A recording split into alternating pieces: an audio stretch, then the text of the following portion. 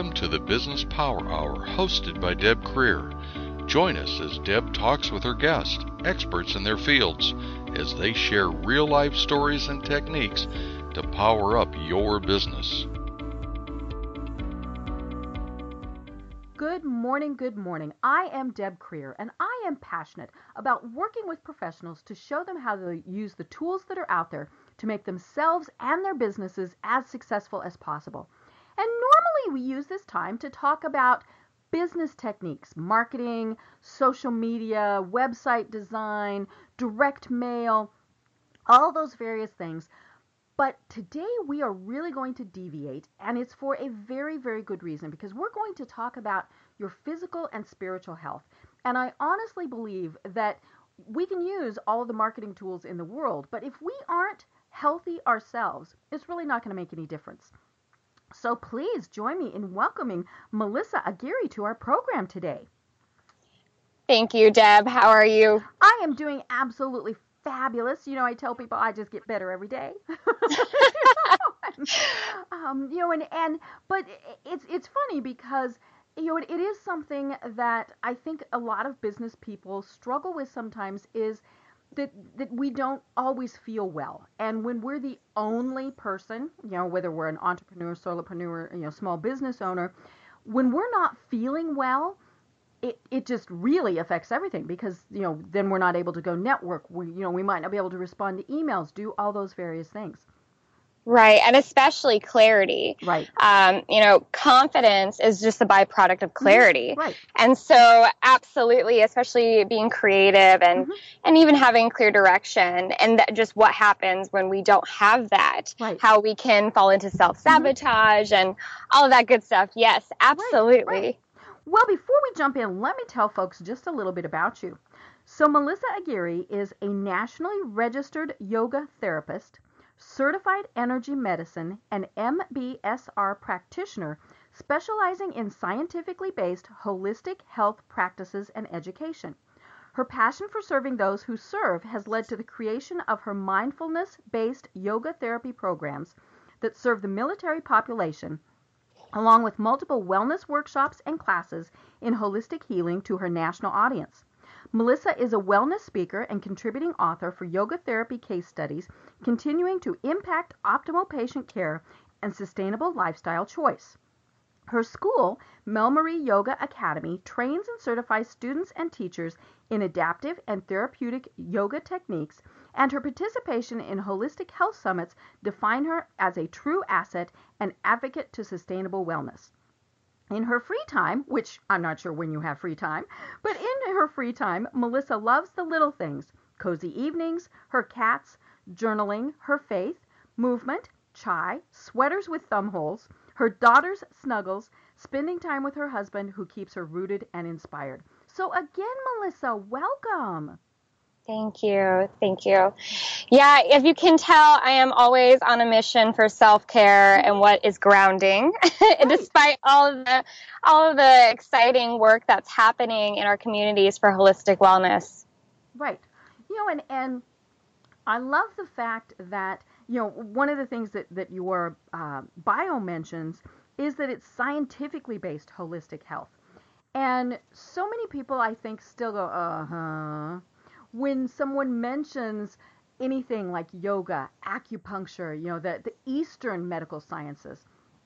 And, they are so very important. I mean, aside from anything else, they came before Western medicine. And clearly there's something there. Otherwise they would have, been taken over by Western medicine. I'm one of those that believe in a combination of them. But let's take a step back. Tell us how you got into doing this. Well, it's interesting because, for one, we kind of joke about cutting edge research, which is just validating what's natural. And so this kind of brings me to how I got into yoga. The practice itself found me during a time of grief. Okay. And one of the things that I discovered is when I would practice, I would feel okay. I feel well in my body, and I would all of a sudden, what happens, like the repercussions of grief that can occur from depression, anxiety, all those things when I was on the mat, I would find a solitude in myself and feel connected. Where when I was off the mat, I would struggle with, negative thought forms, self-doubt, and then just the story that would spiral me into dysfunctional behavior.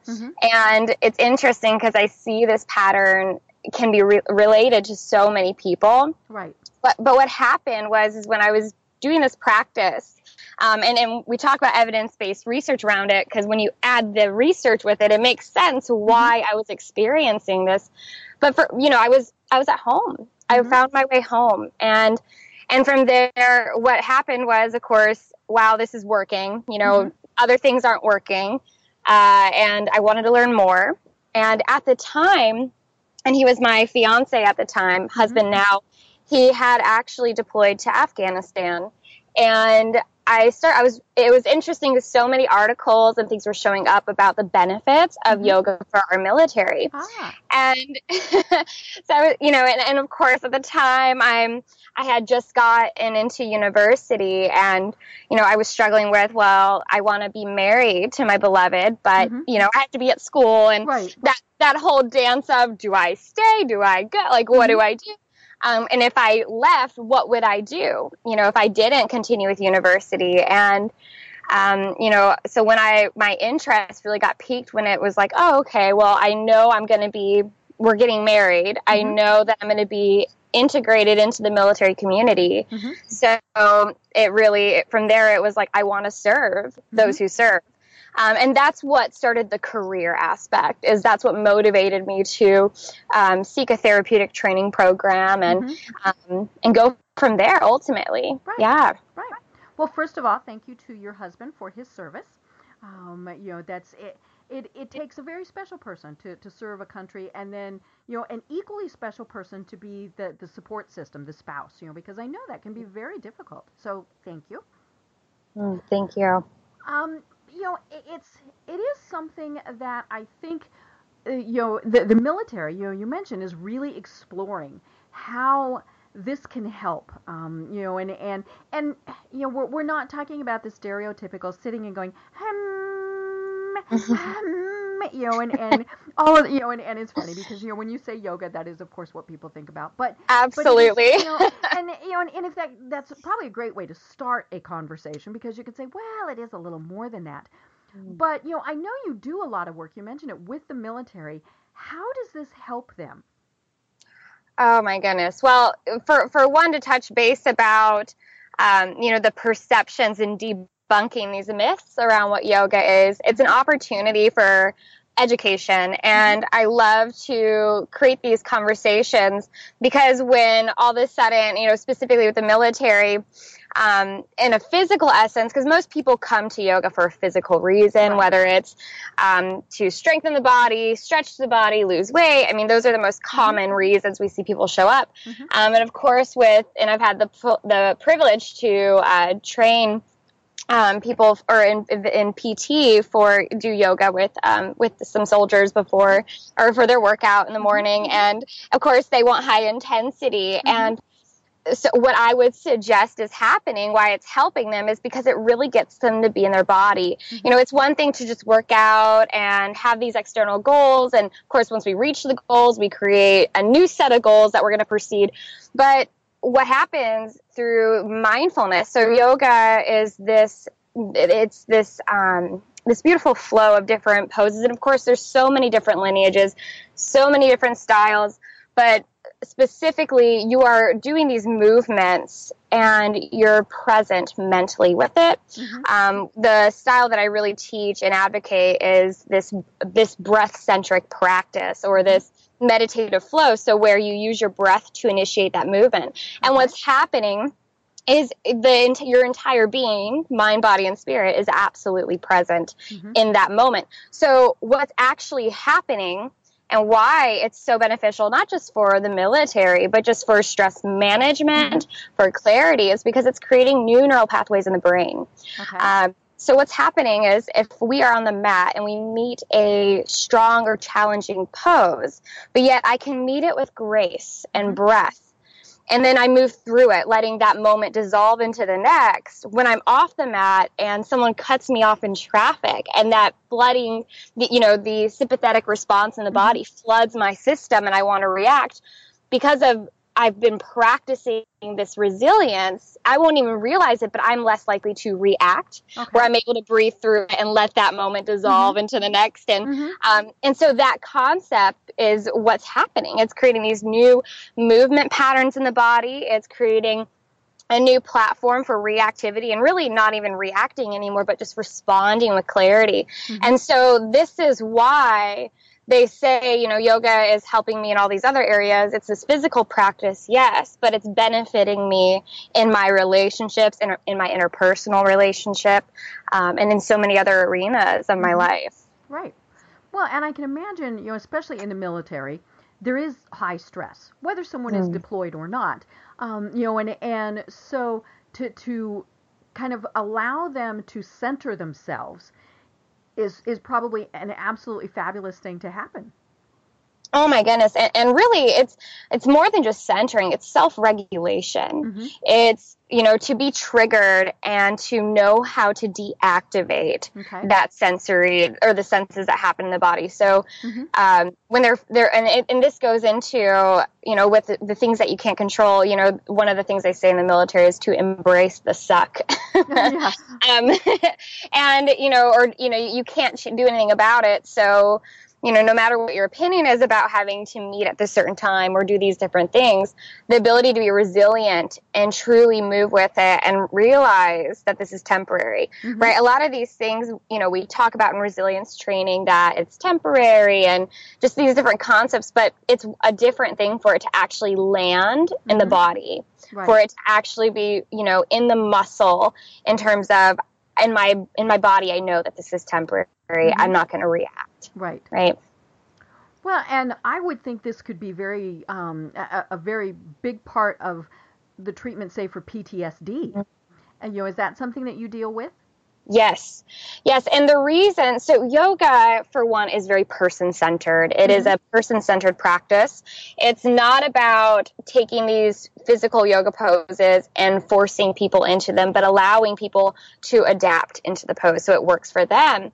And when I was talking about this ability to self-regulate and take inquiry, essentially, of what's going on in the body, we're increasing interoception, so my ability to tune in and, is this safe? Is this not? And then being able to reassess according to whatever I need regarding PTSD, because one of the problems we're having is that it looks different in so many people. And so there can't be a standard treatment because what works for someone isn't going to work for the other.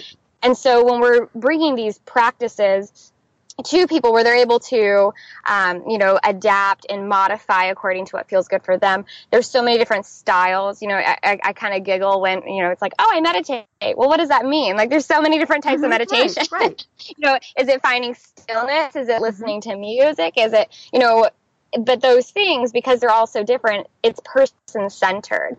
And that's the magic, is because it's person-centered, it's sustainable. It's cost-effective because it's person-centered, because people can learn how to adapt and do it for themselves. It's accessible. If we're meeting ourselves where we are, we're able to, whether we're sitting in a chair, whether we're laying in a bed or on the physical mat in a studio, we're able to practice yoga. And just so you know, by definition, yoga is the cessation of the fluctuations of the mind. It's really it comes from the Sanskrit word yuj, which means to yoke. So yoking the mind, body, and breath. And by definition, I would suggest that's what presence really is. Presence is this mindfulness to what is meaningful in life. And so when you go back to the core of why would we integrate this into the military, or why would we integrate this into our communities, is because people want to feel well, right? They want to feel like the work they're doing is meaningful and is sacred and it's worth something. They want to feel heard. One of the biggest things, when we see people acting out in dysfunctional behavior, really you can often bring it back to the fact that they just want to be heard. There's some validation that needs to occur. Right. But then all of a sudden when people can source that from within, where I can self-regulate, or I can feel whole from within, or I can feel what I want to feel, then the seeking and the scarcity begins to disappear. Right. And contentment, and that's really what it's about, is contentment, and serenity, safety, joy can be experienced at any moment. Right. Yeah. You talk about focusing. My mind was, of course, going 900 miles an hour on several different things here, and I'll be honest, that is one of my, I'm not going to say problems. It's just how I am. Is I don't have ADD or ADHD, or but I do know that there are people who do. I mean, we're not saying that doesn't exist. I do have trouble focusing, and I'm like, oh, squirrel. And, which of course is bad when I'm on Facebook, because then I'm clicking all the videos and, all of those things. And it's funny because there are things that I have learned to do that really do help me focus a little bit better. And they're, to a lot of people, they're counterintuitive. I don't do well with silence. I usually have a radio on or a television on or something. Now, I may not pay attention to it in the slightest, but when it's not there, I notice. And it's really bizarre. I spent quite a bit of time, as some of my listeners know, in the hospital over the last year, and I could not go to sleep without the TV on. And so I would find something that I had seen, 900 times, because then I really didn't have to pay attention. But if I didn't have the TV on, then my mind was going 900 miles an hour. And that TV kind of was that white noise for me. And so it's, you mentioned how people meditate in different ways. That really, that does allow me to, to kind of calm my mind. What's interesting, so, obviously the physical practice is just one of the 8 limbs of yoga. So yoga is much more than just the physical, right? We have meditation, we have ethics, such as our relationship with the world, our relationship with ourselves, concentration, and ultimate union, peace. But one of them is, it's paitiara, or withdrawal of the senses. So this is the idea of true concentration. So you're talking about it's really about what we absorb. Right. So that noise in the background, how that stuff actually affects our subconscious. Oh yeah. And I'm actually very careful about what I listen to or have on TV, because I discovered that if that there were certain things that then I would incorporate those into my dreams. And so if it had been, and the nice thing is I don't like scary movies or anything like that. But so, I live on HGTV. But yeah, if there is something, or even if it's just the news, I mean, it will incorporate into my dreams. And, and so I wonder, kids that listen to this music that has, bad language and is talking about killing people, it's oh, no, don't do that. Don't do that. Right. Well, and I would suggest too, if we look at, the level of stress in our society and the stress-induced illnesses, inflammation, if part of that, what caused it has to do with what we're exposed to. You mentioned also, I mean, it's such a common human experience, what you're talking about, where you need some noise in the background. And it's really because we've been conditioned in our society to be so pleasant. Oh, yes. We just don't know how to work with that stillness. And that's why, and obviously I work with trauma sensitive populations, and just with the American culture in general, to pause and sit in stillness can be extremely isolating and terrifying. Right. And so we use different practices where you can hone into sounds. I do, in my group settings, when I lead meditation, I always have music playing so we can focus on something. Because what really matters is, are we finding a vehicle to be present? Right. So maybe it's through prayer. People don't realize, but prayer, which is truly just this mental ventilation, and it really connects us deeper to God. And it helps us literally, it's this active form of surrender, right? So when we pray, it's an active form of surrender. But that in itself is meditation. So I define meditation as this space between your thoughts. So it's falling into the space between your thoughts. And for those who pray, this is a common experience of, when you're praying and then all of a sudden the mind wanders and there's stillness and then all of a sudden you're like, oh, I'm sorry, God. And you come back. To be praying. Oh, sorry. Yeah. And it's that space of stillness. Meditation is a fantastic way to really create a fertile ground for your meditation practice. So to begin praying, and that brings you back to the present moment. I will direct people to their breath or to sensation. And I'll tell you, it's interesting. I used to be very similar where I could not sit in stillness. It was terrifying, even just physically to sit. And I dreaded meditation. But again, what happened is they kept showing all these benefits for like what it was doing to the mind and the benefit for PTSD and trauma.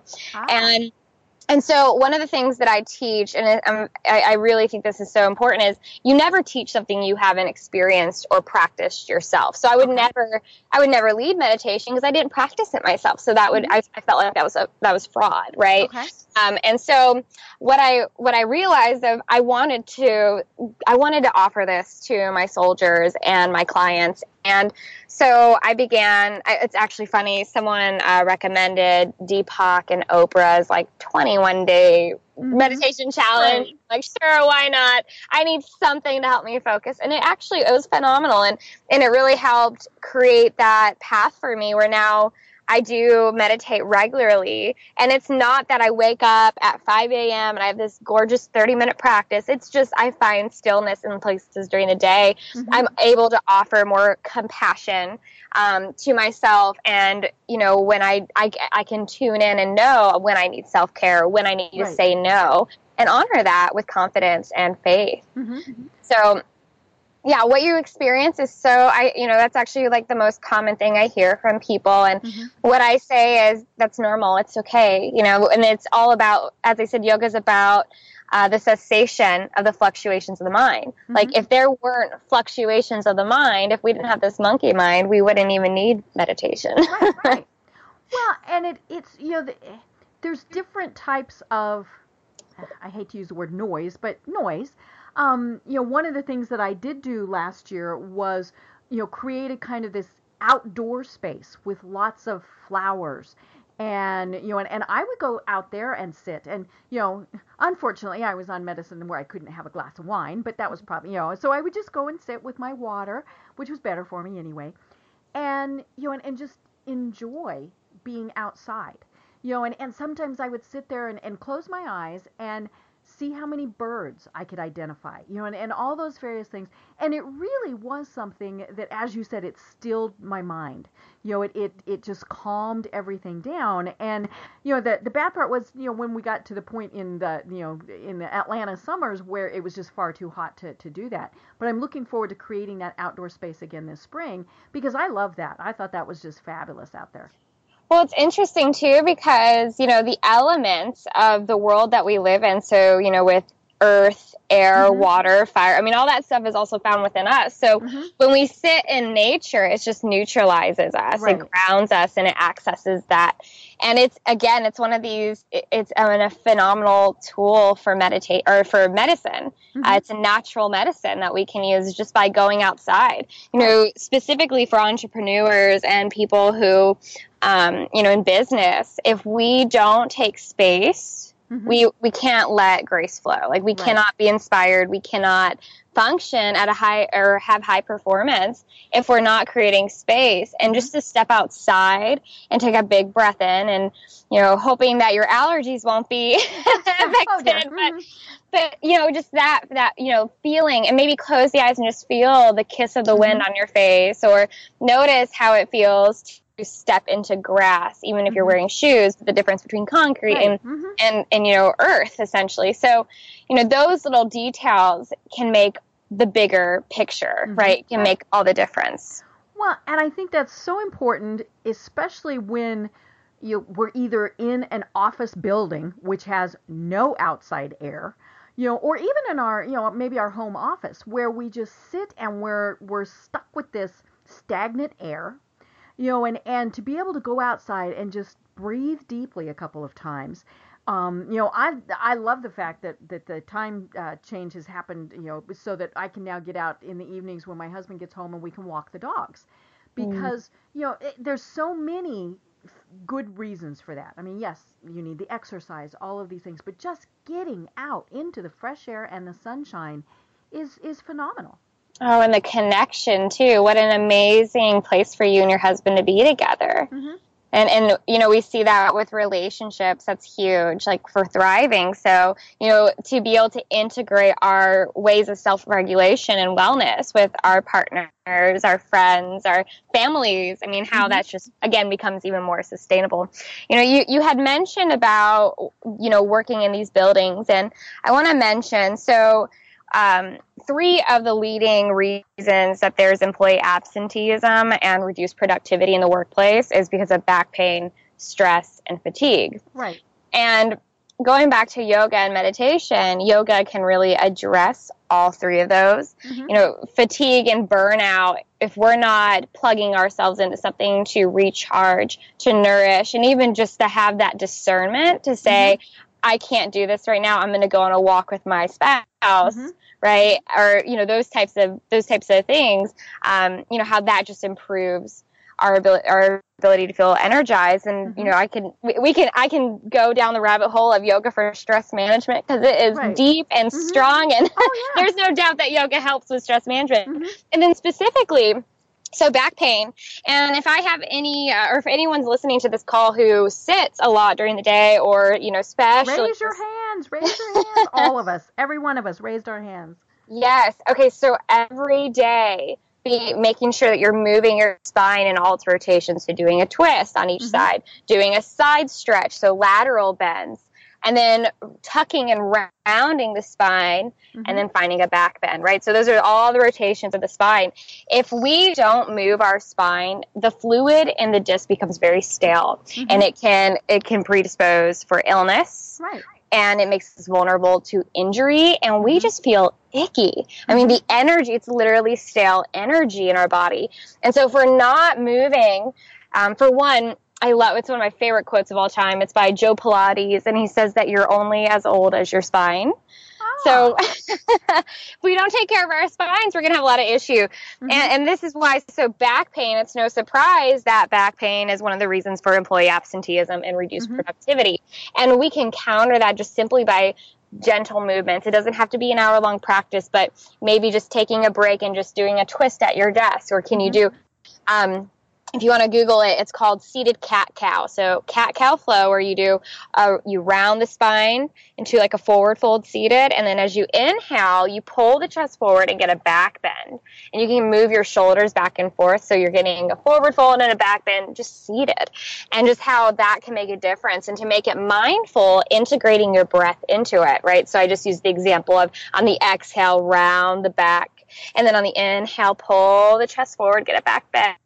And even so, one of the things that makes yoga so sustainable is because you're integrating breath and mindfulness. So these movements make it feel well. So as you exhale, lengthen the arm out. As you inhale, come back to center.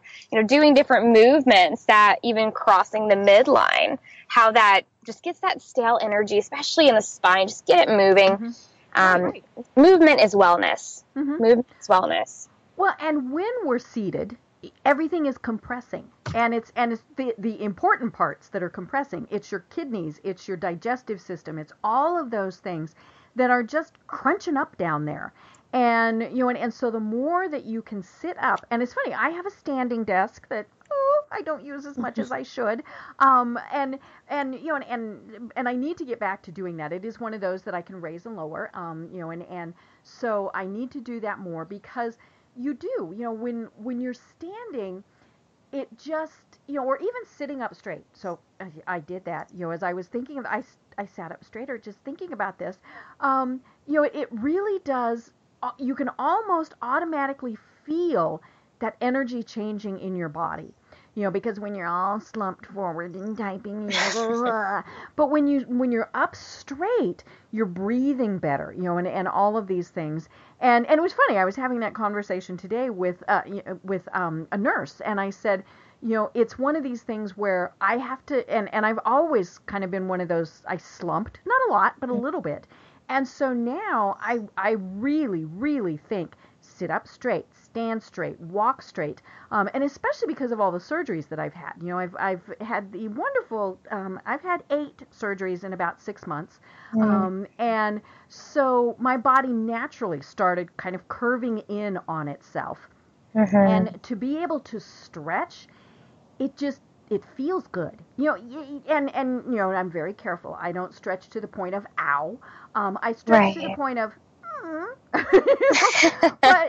this is not no pain, no gain. I know better than that.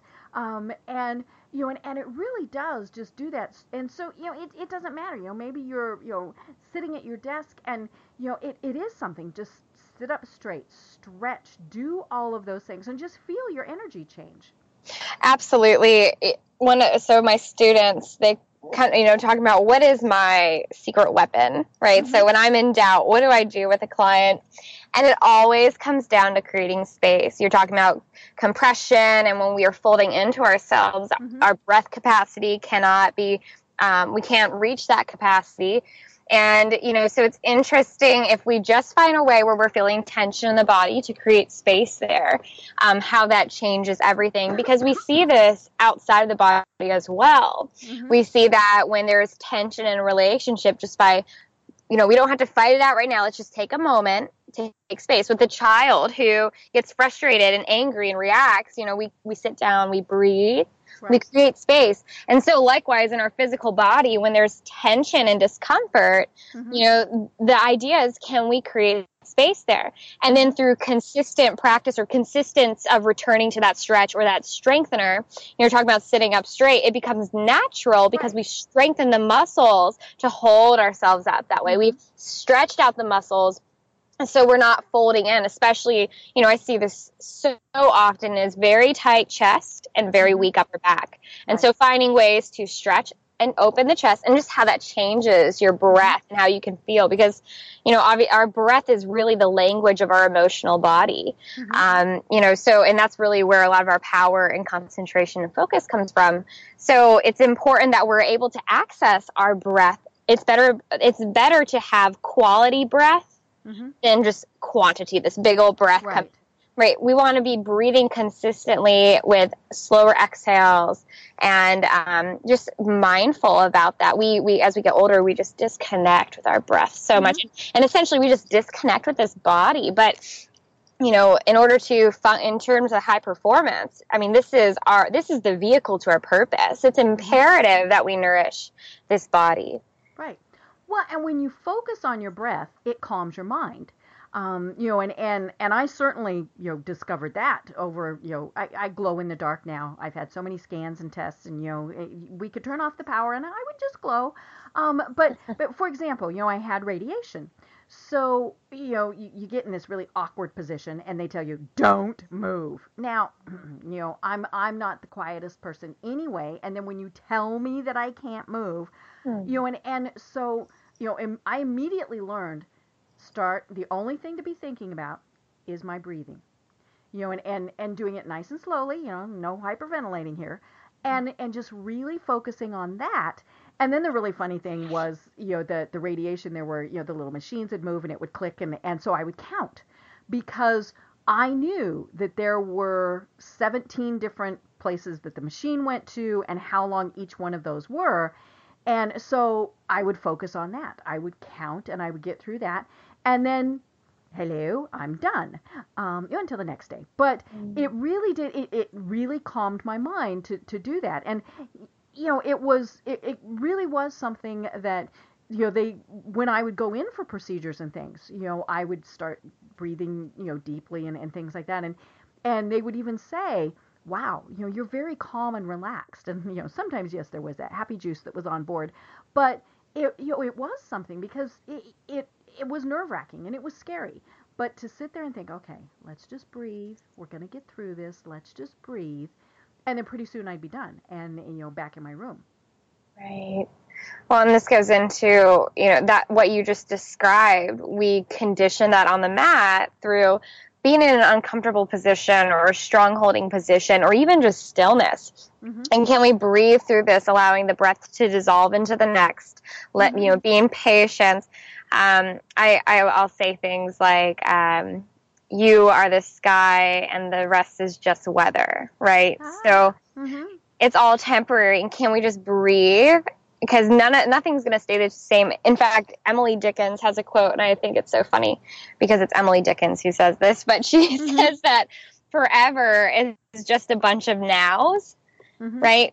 And so if we can just move through whatever that discomfort is and realize that it's going to be over, but can I make the most out of it, right? It's not about pushing through things or dreading, even though it's absolutely, it's uncomfortable. It's not denying or going into avoidance, but it's embracing the sensation and letting go of the story. Because often it's really the story in our minds that make the experiences so much more agonizing, right?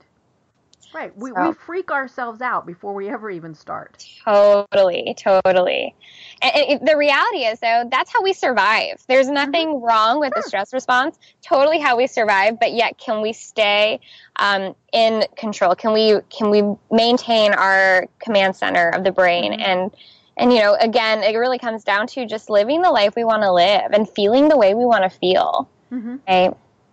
Right. And it is about taking time for yourself.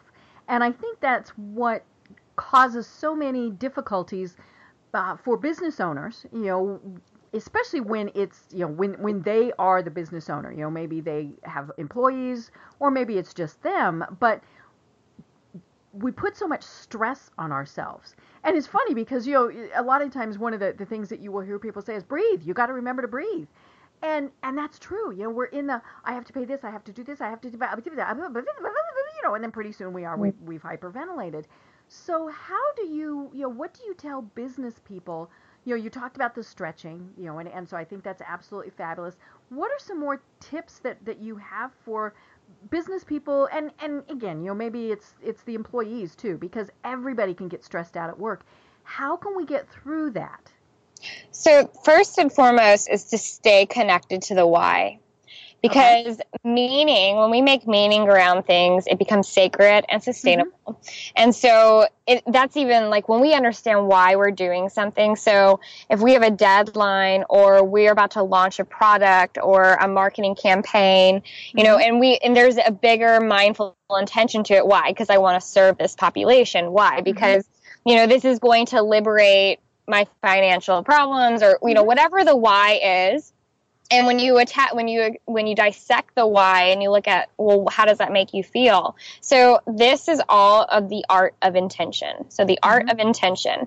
When we are clear about why we're doing what we're doing and what we want, we don't get lost in the extra stuff. Right. And so we can always stay clear and stay focused and not get distracted by the things that really don't matter. We can also, if we need to hire out, hire out, be able to own up to what we're great at and what we're not great at. Right. So that level of discernment ultimately, it will be a byproduct of mindfulness. And when you read my my bio about MBSR, it means mindfulness-based stress reduction. And this is a conversation for another time. And if you're interested in more about MBSR, Duke University has a phenomenal program about it, and it's derived from John Kabat-Zinn's philosophy and his program. So anyways, the art of intention lays that fertile ground for the life that we want to unfold, essentially. So when you talk about when we're connected to the why, then things make sense. And I mean, for me, so I own my company, I own a school, I have my own studio. So these things every day when I wake up, I connect back to my why. And I have an 8-month-old because, a big part of me is like, why can't I just lay at home with her all day? Right. But when we're connected to the why, it makes it like there's a lot deeper understanding and connection to what we're doing. Right. So. And the why can be something like you want to make money to go on vacation, or, working hard right now allows you to do something later on this evening with your daughter. All those various things. It doesn't have to be this frou-frou why.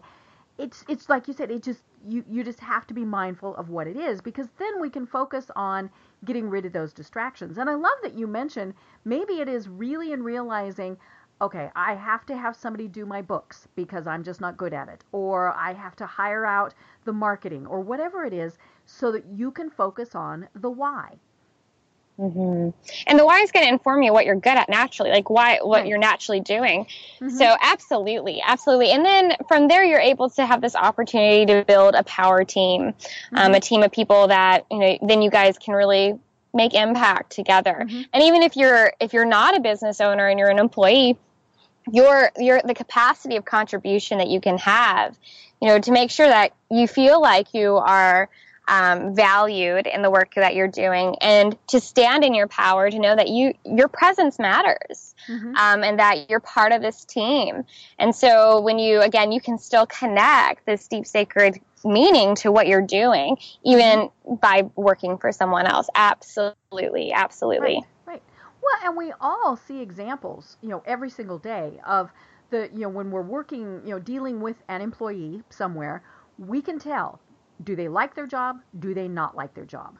And it just makes such a big difference. Absolutely.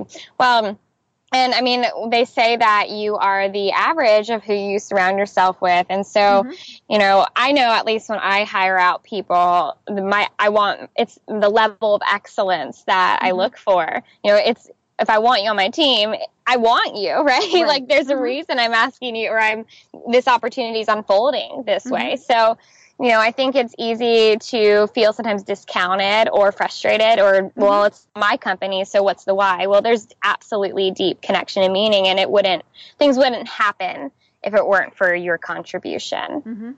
Right.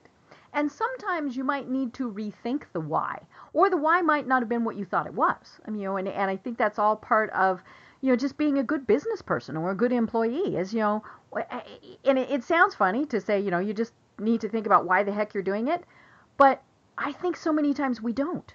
We get so caught up in doing the networking, doing the this, doing the that. I've got to post on social media. I've got to, that we really do forget, why are we doing this? Was it, we started a business because it was our passion to do it. And all those various things. What was that why? And can we get back to it? Absolutely. And I always tell people, it doesn't mean that you failed if you're rethinking and wanting to do it. Wise change. Absolutely. And so it's part of evolution. It's part of your own evolution in business. You're outgrowing things naturally, and that's totally normal. And so, I always look at things as a new door will open. Absolutely. And rethinking the why, because, evidence is showing when you have people interviewing people in their last days of their life, asking, like, what is it that you regretted? And it's always comes down to having presence in their personal life, or doing what they really want to do. Right. Nothing's stopping you. We're our only, and, to keep this related to yoga, this liberation, again, we can talk in theory about these things, but to really feel it and to feel connected with that why and that clarity, and to touch base with your power, absolutely happens on the yoga mat, for sure. Right. I'm so glad you brought us back to that, because I really want to talk about that. I've been told multiple times that it would really be a benefit to me to do yoga. And, there's the part of me that is smart knows that it would be. There's no place around me, I find all these excuses to not do it. And then, of course, I look at, like, some of the yoga poses, and I think, okay, I could do that once, and then something would go, and that would be the end of that. And, and you've mentioned it several times. It's do what you can. Yes. So, talk more about how, the yoga poses and things like that because we for many of us it's the things that we see on TV where they're stretching and they're putting their head on top of their foot and or all the and you're like so why is it so important to really do these and do them obviously in a way that helps your body? Oh my goodness, yes. And this is one of the misconceptions, I would say, of yoga. When I hear people say I'm not flexible enough to do yoga, that's the whole point of yoga, is to increase flexibility. That way. Yes, and not all yoga teachers come the same, and classes are going to be different. It is important that before you go to a yoga class, whether it's at a gym, a clinic, or a studio, that you understand what kind of class you're going to, because some hot yoga classes are not going to be the same as other hot yoga classes. Some gentle classes won't be the same as a beginner's class too, and the different flows. So make sure that you check in. And also, one of the things too is meet yourself where you are. Everything the teacher says is a suggestion. If you decide that you don't want to do a certain pose, and they will build you up to different poses. The poses that are really intense that you see on social media are not the poses being practiced in the classroom. Right. And if, most people cannot do those poses, and even more so when there might be bone on bone that you just can't go any further. Right. And there's nothing wrong with that. So the whole point of the practice is to tune into what works for you. So different movement patterns are going to be beneficial to you. And even if, there's resistance to doing yoga itself, doing mindful stretching where you're breathing and you're moving into these stretches and different movement is going to give you the same benefits. In fact, if you would like to experience a little bit of just little segments of yoga for free on YouTube, if you search my name, Melissa Aguirre, and yoga for headaches, there's a how to do meditation video. That might be something you can practice at home just to try and get a little taste, so to speak. And there's also on my website, www.melmarieyoga.com. I have online videos, so if you want to try a beginner's practice at home before you go to the studio, you're more than welcome to do that. But most importantly, remember that it's not about achievement, but about experiencing the pose, and experiencing what works for your body. And ask, one of the things that I think that we've been conditioned just through our education system, like in class, not to raise your hand and ask something unless it's a valuable question in your opinion, or even not to ask at all, right? Stay really quiet, respect the teacher. Yes. But if you have a question, ask. Teachers should be able to give modifications. If you're coming in and you've had knee surgery, child's pose is not going to be a pose that you want to go into because it's going to put a lot of compression into the knee. So there's going to be different poses that aren't going to feel well. Honor your body. There's a reason your body is saying, don't go there. So only find your edge and don't compare yourself. Comparison and expectation is the thief of love. Don't do that in the yoga classroom. Tune into your practice. Yeah, just because the person next to you can do downward dog doesn't mean that you have to. Exactly. And even, there's just sometimes there's a reason it might not feel good if you have glaucoma or blood pressure stuff. Down dog might not feel that great. So come out of down dog. And I would also suggest if you're showing up to class and you have any medical history that the teacher needs to be aware of, or any injuries you're nursing, go and tell the teacher before the class starts, because the teacher's not going to know unless you tell them. Right. And so they might even be able to modify and tailor the practice to even benefit you. They're obviously probably not going to call out your name and say, okay, Deb, this is for you. Now you need to do this. No, but there might be because the yoga poses and the different sequences and breathing practices and mindfulness and even intentions, they have health benefits. Every pose has an intention, and form will follow function. And so if you communicate and let your teacher know, it might actually create a more fruitful class environment for you. Right. And I think the biggest thing is that you've got to have that communication. You can't feel forced to do something. But if the instructor doesn't know that, ow, that hurts, or, I physically can't do that or whatever, they're not going to know. And so they might say, come on, keep trying, keep trying. Well, then that's where you need to say, no, no, no.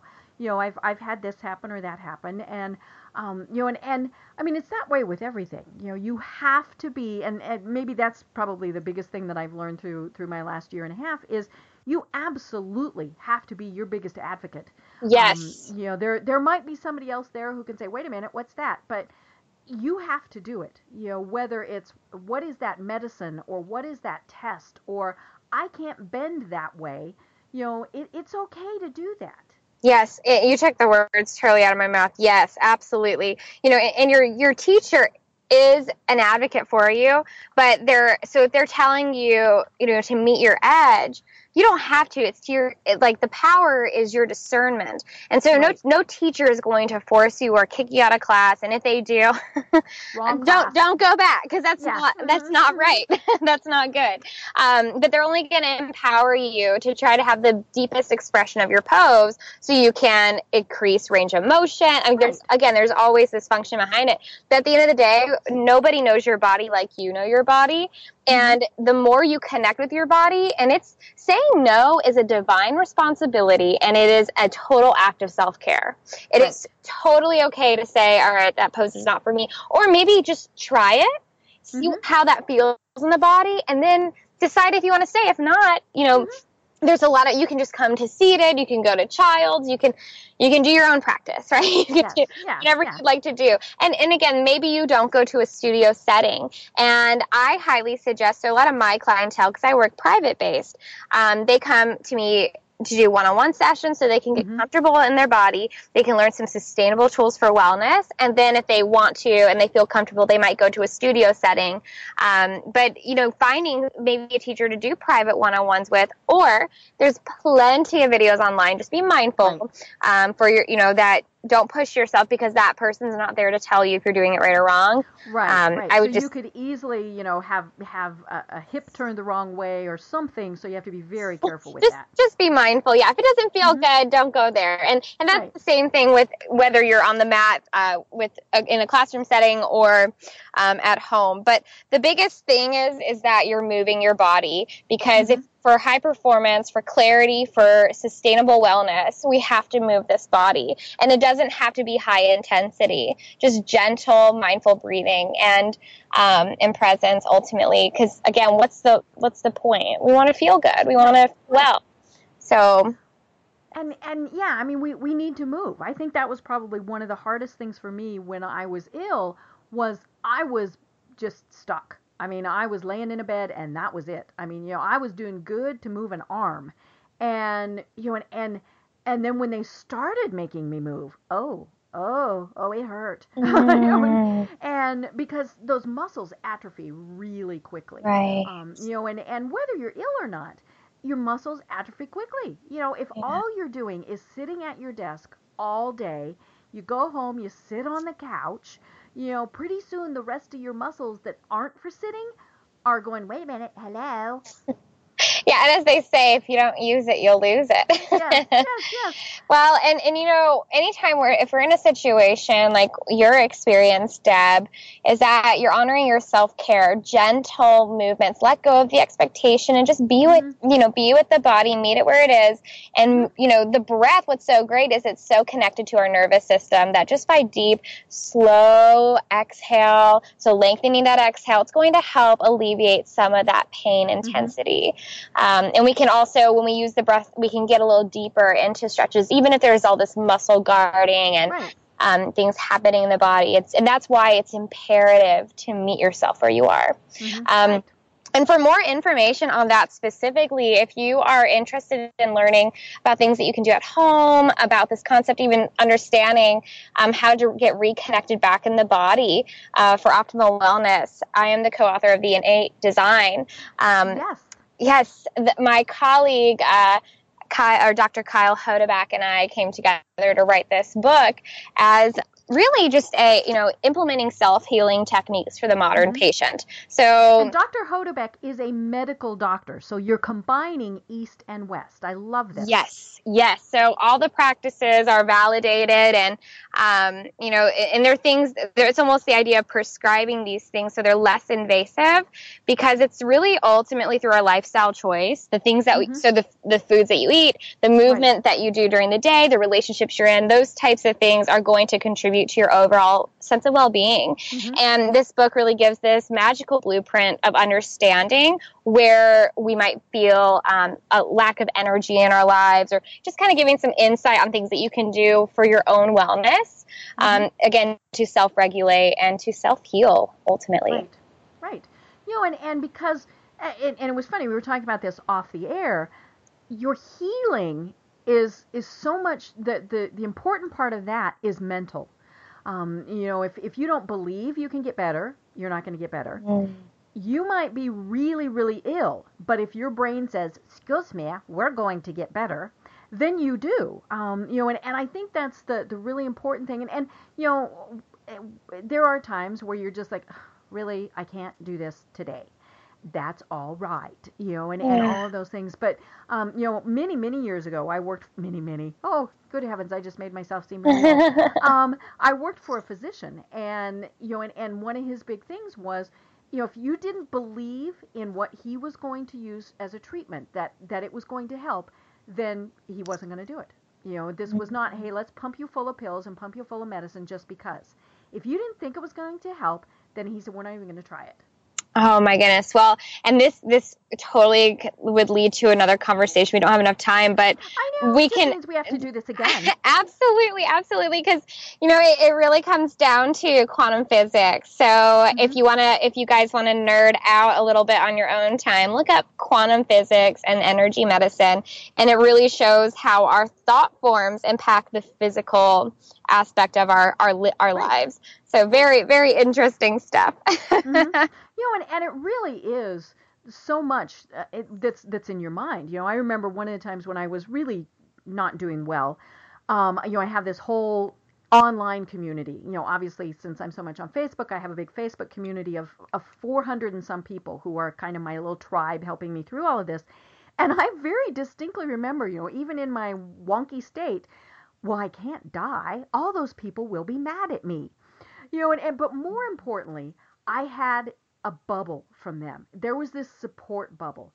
And I encourage people that whether it's one person, whether it's, 500 people, that no matter what you're going through, maybe it is big business decisions, maybe it's, something that illness, life changes, all those various things.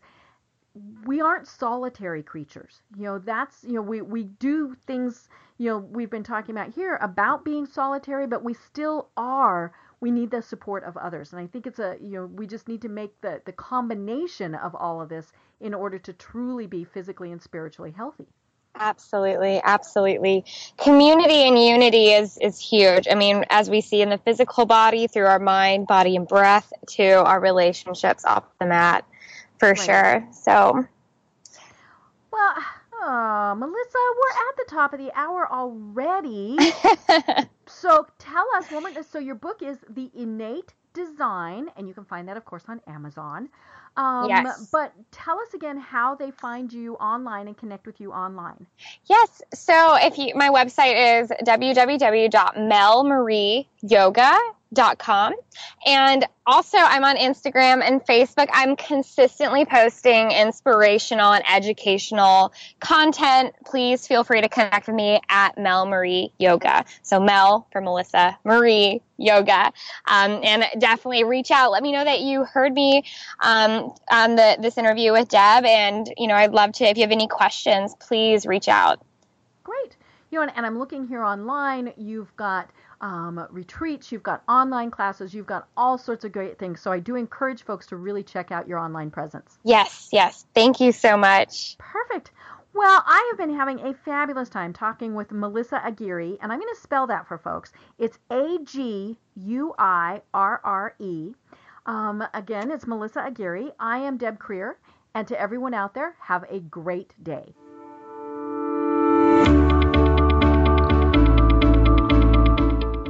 Thanks for listening to the Business Power Hour hosted by Deb Creer. Join us next time for more real-life stories and techniques to power up your business.